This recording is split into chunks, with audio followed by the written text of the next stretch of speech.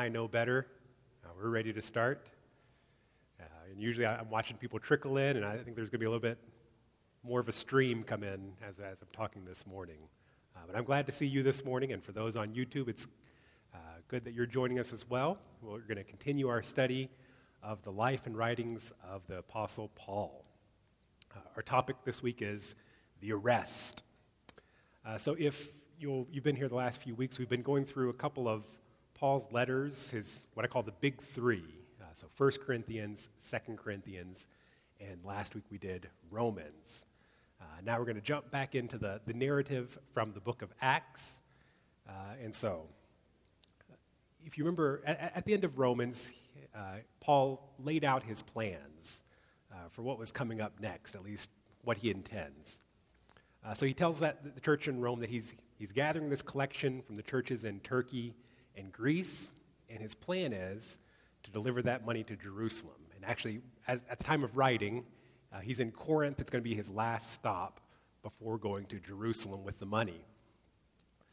Once he gives that money to the church in Jerusalem, his next plan is to travel to Rome, and from there onward to Spain. But you do get maybe a little hint of some reason for concern in this passage. If you read at the end of that outline of his plans, he asks for prayers. Pray that I may be kept safe from the unbelievers in Judea, and that the contribution I take to Jerusalem may be favorably received by the Lord's people there, so that I may come to you with joy by God's will, and in your company be refreshed. The God of peace be with you all, amen. So there's this hint here that there is reason to be concerned about this trip to Jerusalem, that there could be problems up ahead. And as we see, there are going to be problems for Paul in Jerusalem. I'm going to play a little game this morning. This is a game I call Good Choice, Bad Choice. We get to decide with the benefit of hindsight, does Paul make a good choice? So we'll have a few rounds of this. This is round one of good choice, bad choice. Sometimes we read these about the people in the Bible, and we kind of give them a little bit too much credit, I think, that they are these heroes who always make good decisions. And in fact, they are humans, and sometimes maybe they don't make the best decisions. And so let's play some second guessing of Paul. Good choice, bad choice, going to Jerusalem. Now, we'll go through some of the section in Acts here to kind of get some background information first before we make our decision if this is a good choice or a bad choice. So this starts all the way in Acts 19. He's still in Ephesus, and this is when he first decides he is going to Jerusalem after he goes through Greece. So really early on, he's got this in mind. When he leaves Corinth, it says he decides to sail past Ephesus to avoid spending time in the province of Asia, for he was in a hurry to reach Jerusalem, if possible, by the day of Pentecost. So not only has he made this decision, but he's also in a hurry to get there. I don't know if he wants to be there at Pentecost. Pentecost is going to be a big, lots going on there, and he wants to be a part of that. Could be that he's thinking if he's going on to Rome, he needs to not waste too much time in Jerusalem. He needs to get traveling before winter. And so he needs to keep moving. This would be in the spring after Passover is Pentecost. So maybe that's the idea here. But even Ephesus, where he's spent a lot of time, he's not going to stop in Ephesus. He's going to sail by. And then he tells Christians a little further on, he says, compelled by the Spirit, I'm going to Jerusalem, not knowing what will happen to me there. I only know that in every city, the Holy Spirit warns me that prison and hardships are facing me. So here we're starting to get a little bit of maybe a negative vibe about going to Jerusalem, is that the Holy Spirit is warning him about prison and hardships if he goes to Jerusalem. the next chapter, they're meeting with Christians on the way, and the disciples there, through the Spirit, urged Paul not to go on to Jerusalem. So this is moving it beyond some bad vibes. I think this is getting to be a pretty clear message here about something bad is going to happen in Jerusalem. And then the pinnacle of it, this is in, I think, Caesarea. He's almost to Jerusalem. And a prophet named Agabus. You remember Agabus had a prophecy a lot earlier in Acts about an upcoming famine, which turned out to be right, so he's a guy to be trusted. And it says he came over to us and took Paul's belt and tied his own hands and feet with it and said, "The Holy Spirit says, in this way the Jewish leaders in Jerusalem will bind the owner of this belt and will hand him over to the Gentiles." Okay, this sounds pretty clear to me. Is the prophet who has a track record of correctly predicting the future has this little bit of this performance art. It's a prophetic tradition in the Old Testament as well, of doing sort of an object lesson with your prophecy to really let it sink in and hit home. So I imagine Paul is maybe up in front of the church speaking. I like to think Agabus comes up to him and says, "Give me your belt." And Paul kind of looks at him and he takes off his belt and hands it to Agabus. I don't know, you tie your hands and feet with a single belt. I think it's kind of like the calves in the rodeo. You got to kind of be laying on the ground and get them all four together there to do that. So this would be quite a scene. And then he caps it off with this pronouncement that the owner of this belt is going to be tied up like this in Jerusalem and handed over to the Gentiles. So a pretty clear prophecy of what's going to happen. So now we have a little bit of information. So Paul has been warned by the Holy Spirit about prison and hardship if he goes to Jerusalem. And then the Christians are telling him, don't go because the Spirit tells us you're going to suffer if you go to Jerusalem. And then a prophet comes and ties himself up and says, you are going to be tied up like this if you go to Jerusalem. What do you think? Is this a good choice or a bad choice for Paul? Well, maybe one more passage. After Agabus' performance, when we heard this, we and the people there pleaded with Paul not to go up to Jerusalem. Paul answered, "Why are you weeping and breaking my heart? I'm ready not only to be bound, but also to die in Jerusalem for the name of the Lord Jesus." When he wouldn't be dissuaded, we gave up and said, "The Lord's will be done." Well, this Lord's will be done actually reminds me of another time where someone is going to Jerusalem to face suffering and persecution, and the prayer is, "Not my will, but your will be done." And I think maybe there are some parallels here between what's happening to Paul and what happened to Jesus earlier on. I think it's actually one of the things you notice in the book of Luke. So Luke is the same author as of the book of Acts. One of the ways he structures the story is he has Jesus moving toward Jerusalem really early on in the story. So none of the other Gospels tell the story this way, but as early as Luke 9, we're only a little over halfway into the book, it says, as the time approached for him to be taken up to heaven, Jesus resolutely set out for Jerusalem. He set his eyes on Jerusalem, is I think the more literal translation here. And so then throughout the next half of the book, it's all about Jesus determined to go to Jerusalem. And we get the same kind of warnings as we do with Paul. So we'll kind of just run through this thread really quickly. Jesus goes through the towns and villages, and he's making his way to Jerusalem. And the Pharisees come up to him. This is, Jesus is not on the best terms with the Pharisees, but the Pharisees are telling him, leave this place and go somewhere else. Herod wants to kill you.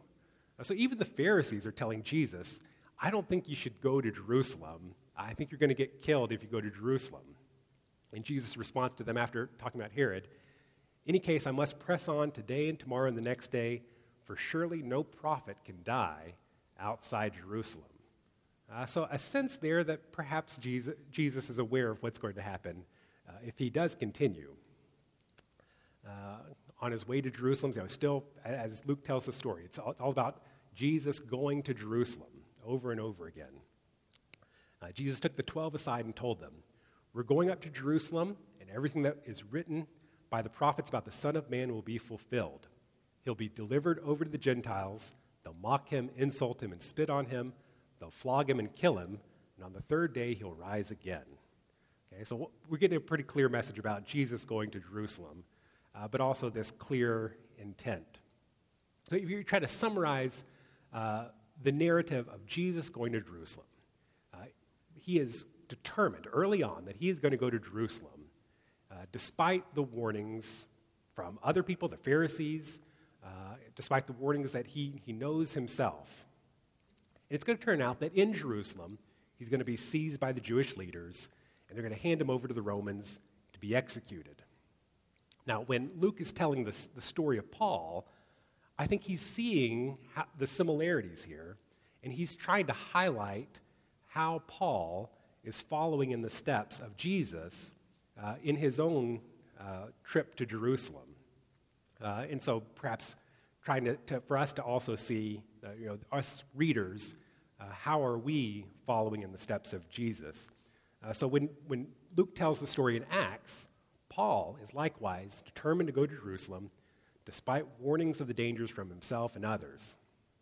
In Jerusalem, we're going to find out he's going to be seized by the Jewish leaders, and the Jews are going to hand him over to the Romans.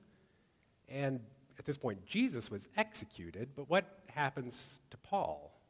The book of Acts just kind of ends with Paul in the control of the Romans. So we're going to get to this in a few weeks, is what does happen at the end of Acts? Does Paul get killed, or does he get released? I think if Paul was executed, I think Luke would have a hard time resisting finishing this parallel. And just like Jesus went to Jerusalem, was arrested and killed, if that same exact thing happened to Paul, I think Luke would tell it that same way. And since he doesn't tell it, my hunch is that I think Paul is released at the end of Acts. And so he tells the parallel as much as he can, but then just kind of leaves it off. We'll get back to that in a few weeks when we get to the end of Acts. But I do want you to see that there is a parallel that Luke is intentionally pointing out between how Jesus goes to Jerusalem, because that is his purpose, and how Paul views his own purpose as going to Jerusalem, even if that means being killed. It does kind of make us have this question. All these Christians are telling Paul, don't go. The Spirit is saying that there is going to be danger, so don't go. And Paul is getting this message that he is compelled by the Spirit to go.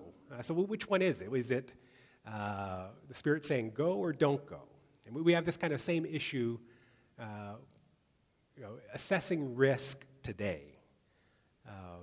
When we were in Southeast Asia, we had a question of, do we stay? What kind of risk are we willing to endure? And our friends in Ukraine have had that same question to face. I think in this situation, at least, my reading of it is that the Holy Spirit is sending a message that Paul is going to suffer if he goes to Jerusalem. And the Holy Spirit's not giving advice on what to do about that. So when the Christians hear that message, they're telling Paul, well, don't go. You're going to suffer. The Holy Spirit's saying you're going to suffer, so don't go.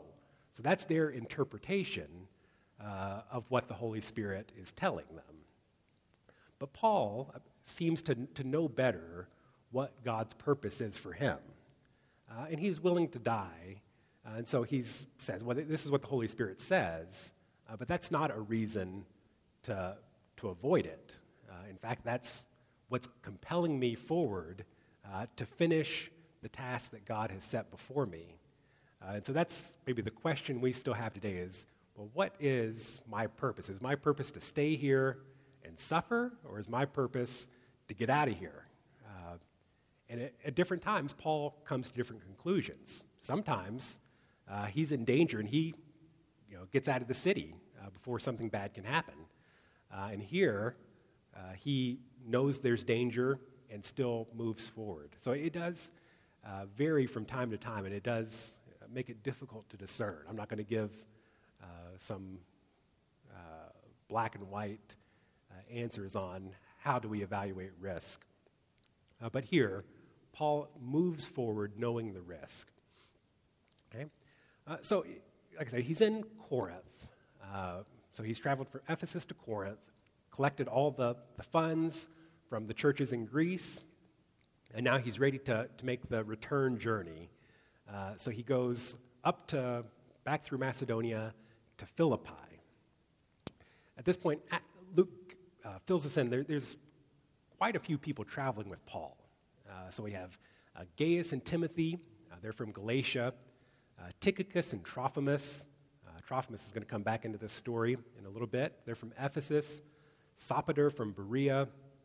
Aristarchus and Secundus from Thessalonica. And then Luke from Philippi or Troas. So you got this big mass of people. Why has he got so many people traveling with him? Well, you have to think, these churches have been saving up money for a year, and now they're sending this money to Jerusalem.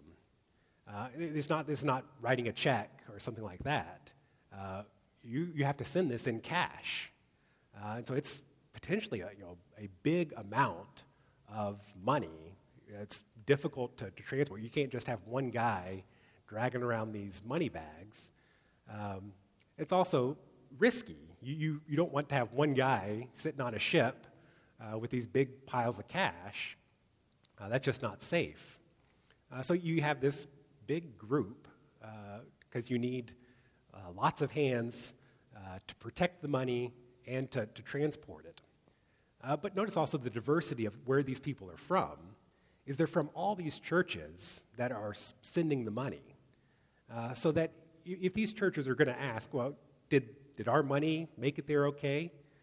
They have someone they trust who can say, yes, we delivered the money. There was nothing under the table here. We watched it. We delivered it safely. So completely above board with all the churches. They all know what's going to happen with this money. I think that's the reason for having this big group of people going to Jerusalem. Luke actually isn't mentioned here, but we notice as the story is told in Acts, he switches from he and they to now he starts talking about we, which is his subtle indication that now he has joined the story. So whenever you see we in Acts, that tells you that Luke has joined with Paul on his travels. So it happened back in Acts 16 when Paul went from Troas to Philippi. He picks up Luke in Troas and appears to drop him off in Philippi. So this is when Paul and Silas are going. They meet Lydia. They get thrown in jail and convert the Philippian jailer.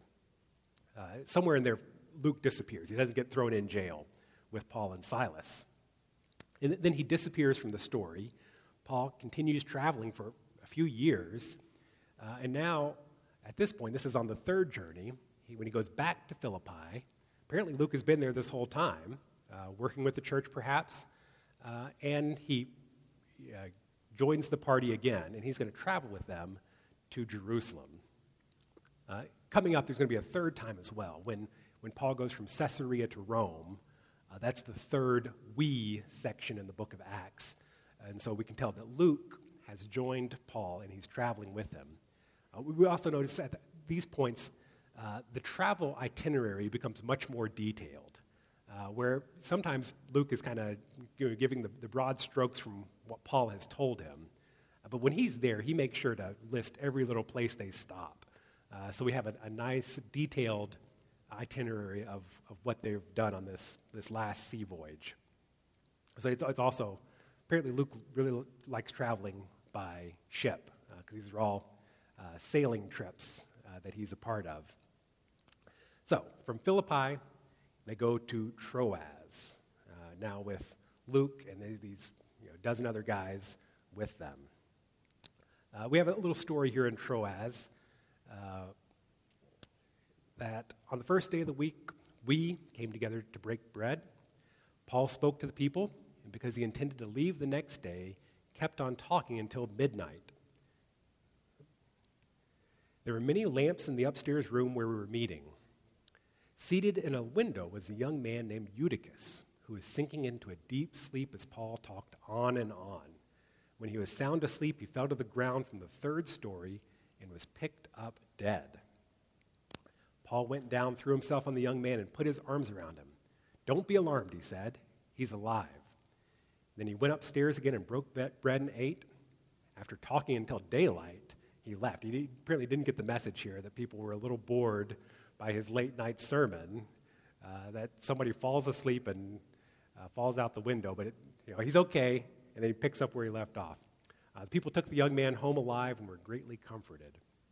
Now, it's not clear to me did Eutychus die and Paul raise him from the dead?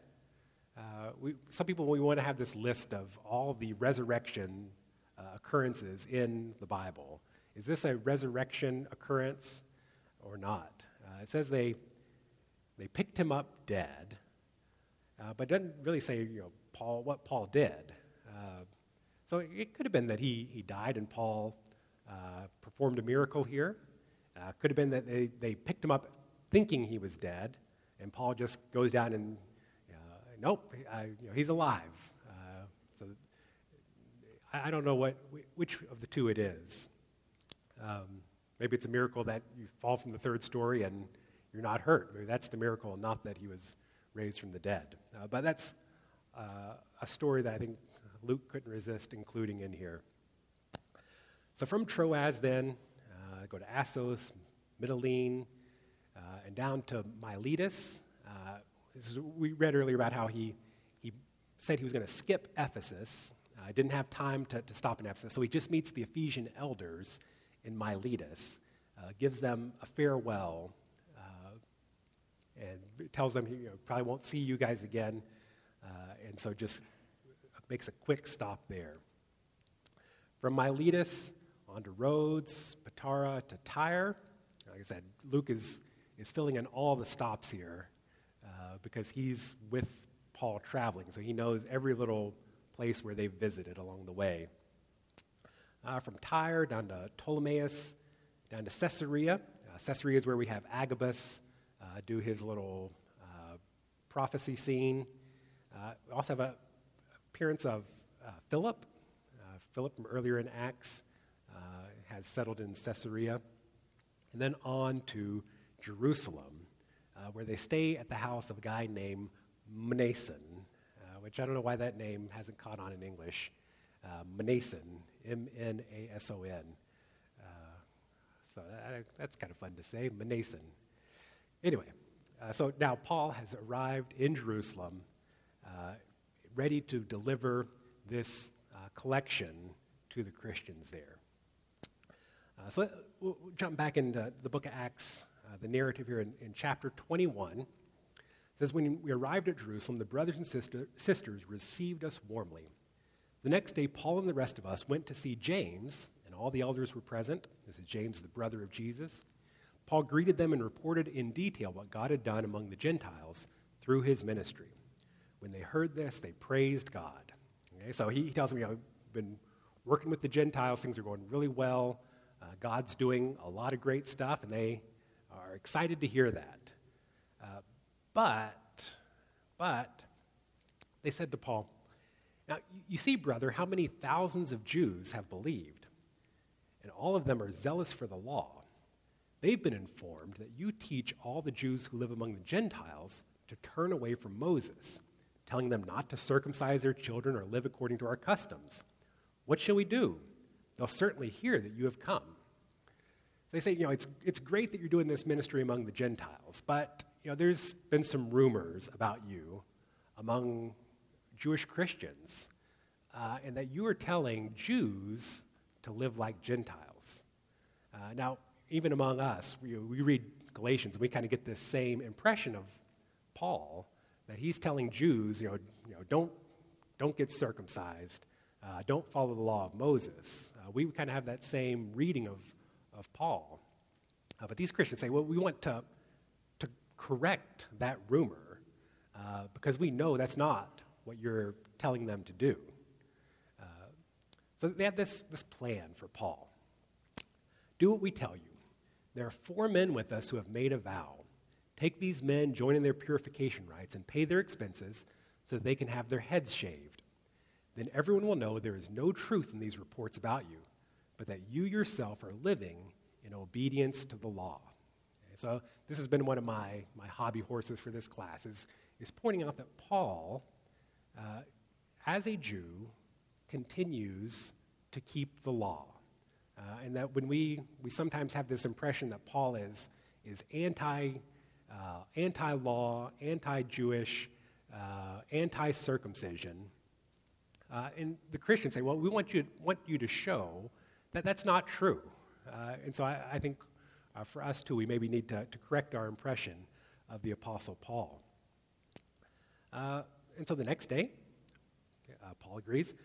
He took the men and purified himself along with them. Then he went to the temple to give notice of the date when the days of purification would end and the offering would be made for each of them. Okay? So, here's round 2 of our game, good choice, bad choice. Paul agrees to this plan. This is a plan presented to him by the Christian elders in Jerusalem to show that he is a Jew in good standing, to make this vow and go to the temple. Should he do this?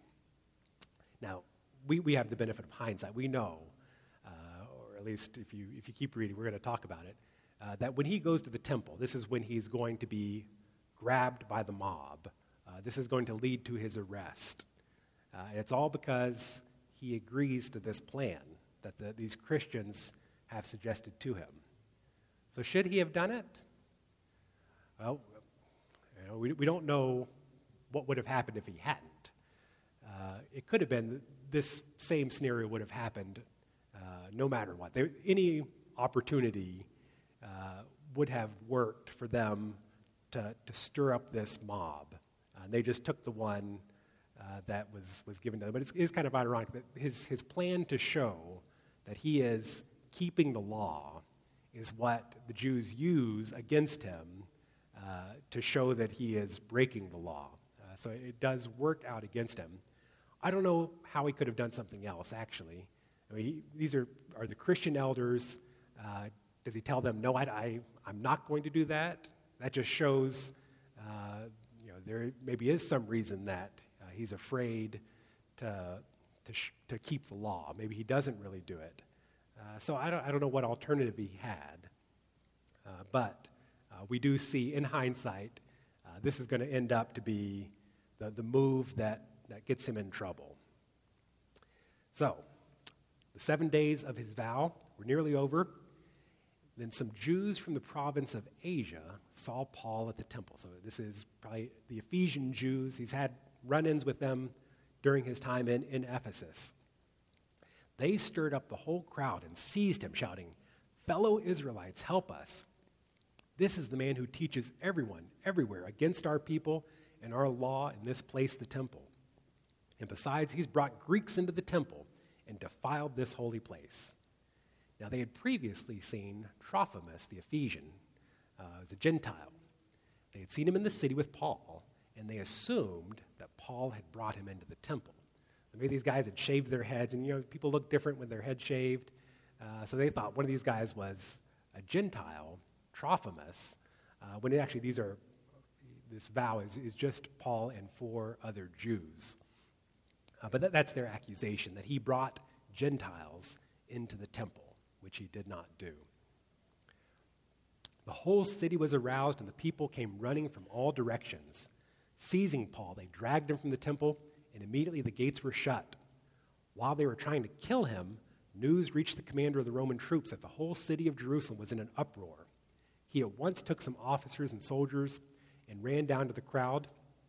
When the rioters saw the commander and his soldiers, they stopped beating Paul. Well, that's good news for Paul.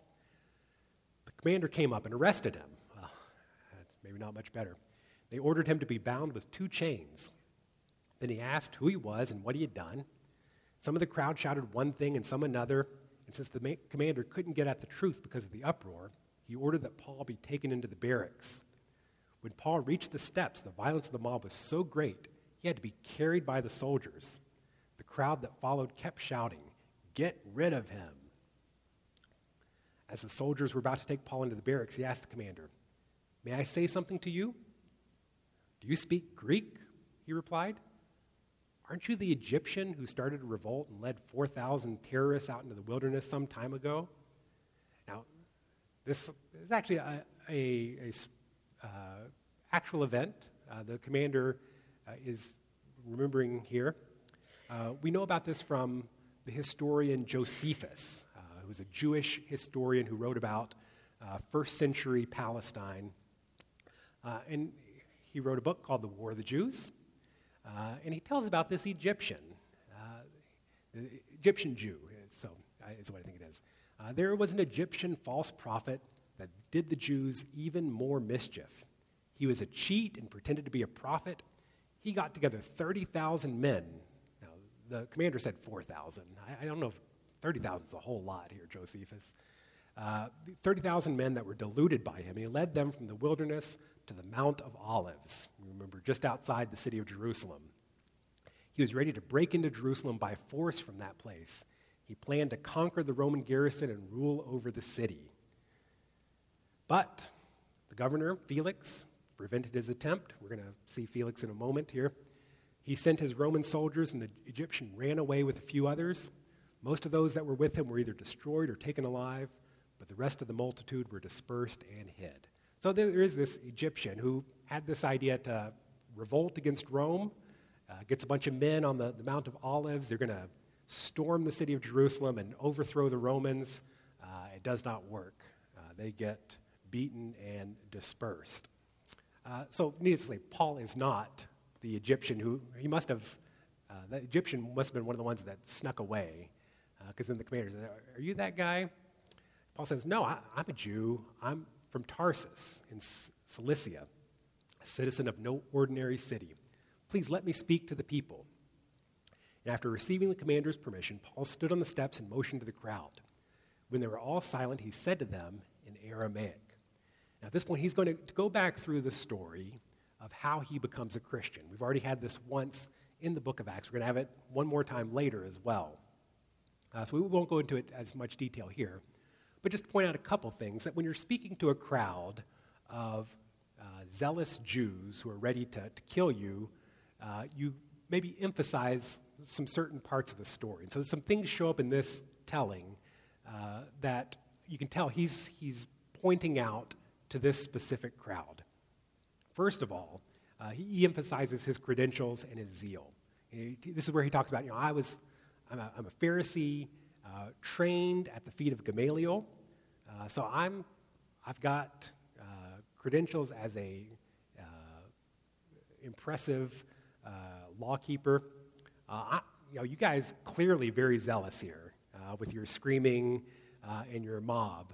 Lots of zeal out here. Let me tell you, I am a zealous guy myself, and I had a lot of zeal persecuting the church. So he points that as well.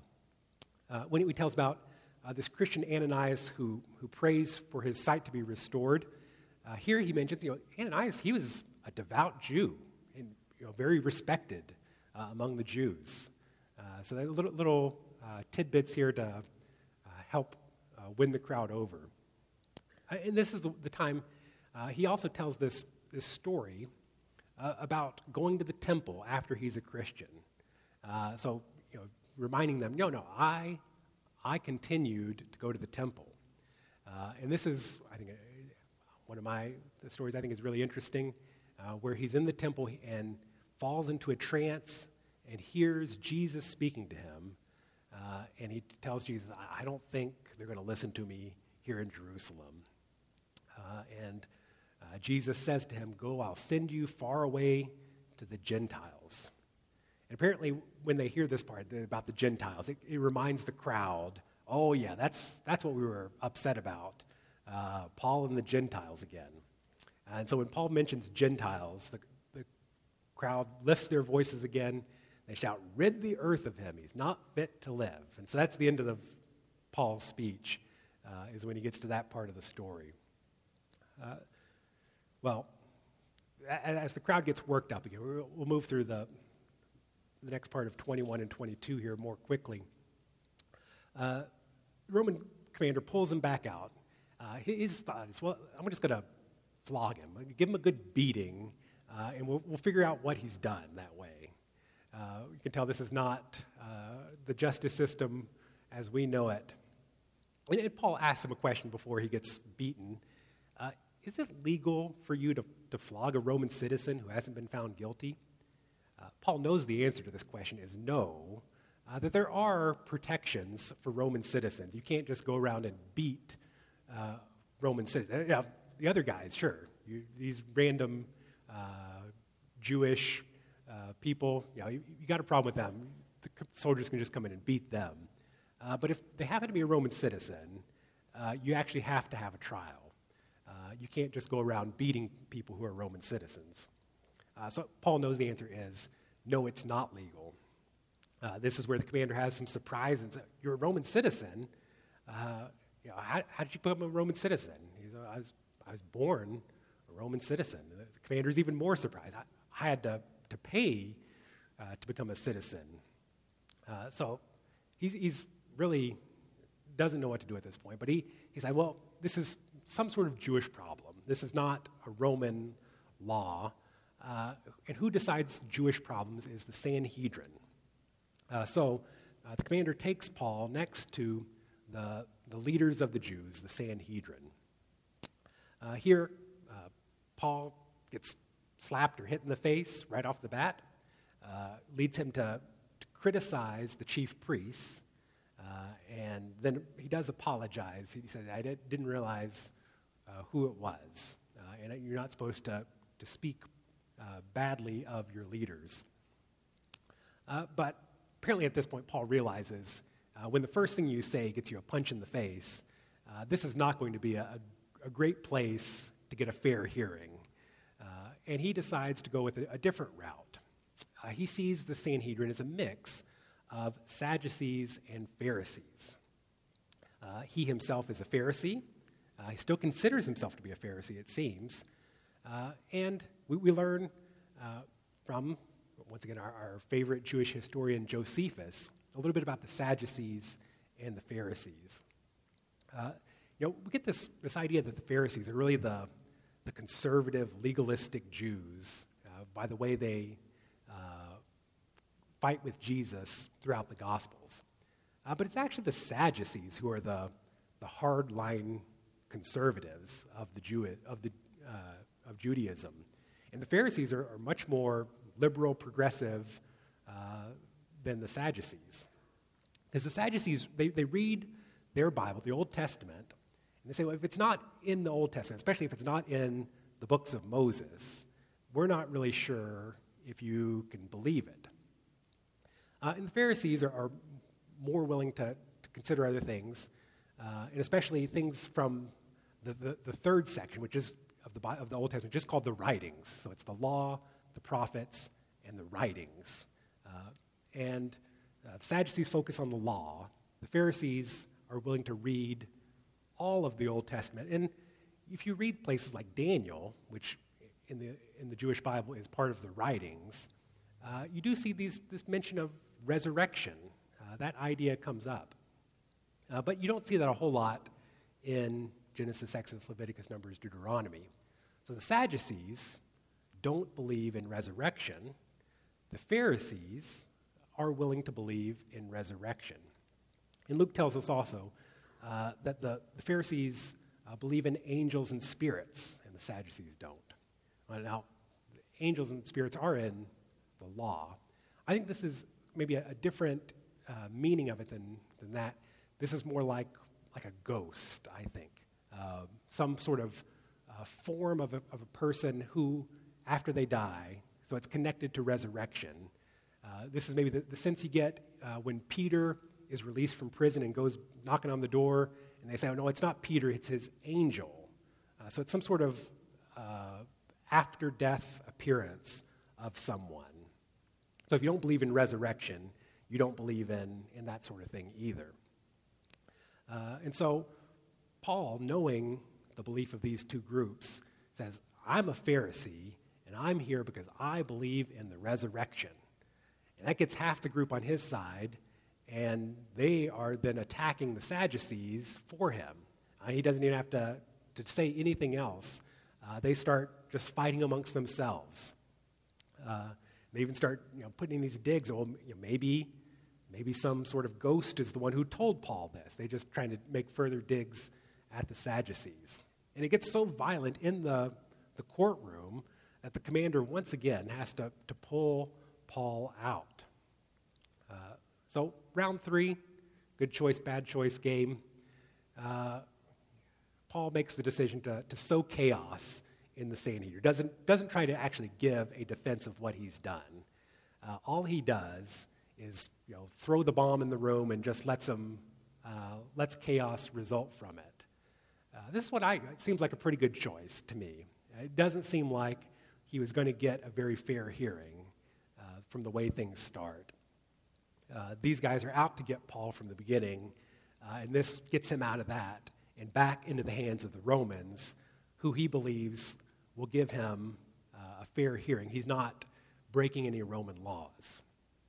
So it seems to me like a good choice, but we'll see. One last story for today is the plot to kill Paul. That we have these guys who make a vow. They say, we are not going to eat until Paul is dead, until we kill him. So they have this plan. We say, well, let's tell the Romans to bring Paul back to the Sanhedrin tomorrow. And on the way, we're going to kill him. We're going to jump out and kill him before he gets there. Well, somehow, Paul has a nephew who hears about this plan. There's only mention of Paul's family in the Bible. This is his sister's son. And he somehow hears about this plan. And he goes to Paul and tells him what he's heard. Then Paul says, well, go tell the commander that. And so the boy does. And so finally the commander says, this is the last straw. He decides he's going to transfer Paul to the sort of the administrative capital, Caesarea. Sends him with 400 soldiers. So these guys who are going to ambush him don't really stand much of a chance against 400 Roman soldiers. And I imagine they got pretty hungry because they were not able to kill Paul.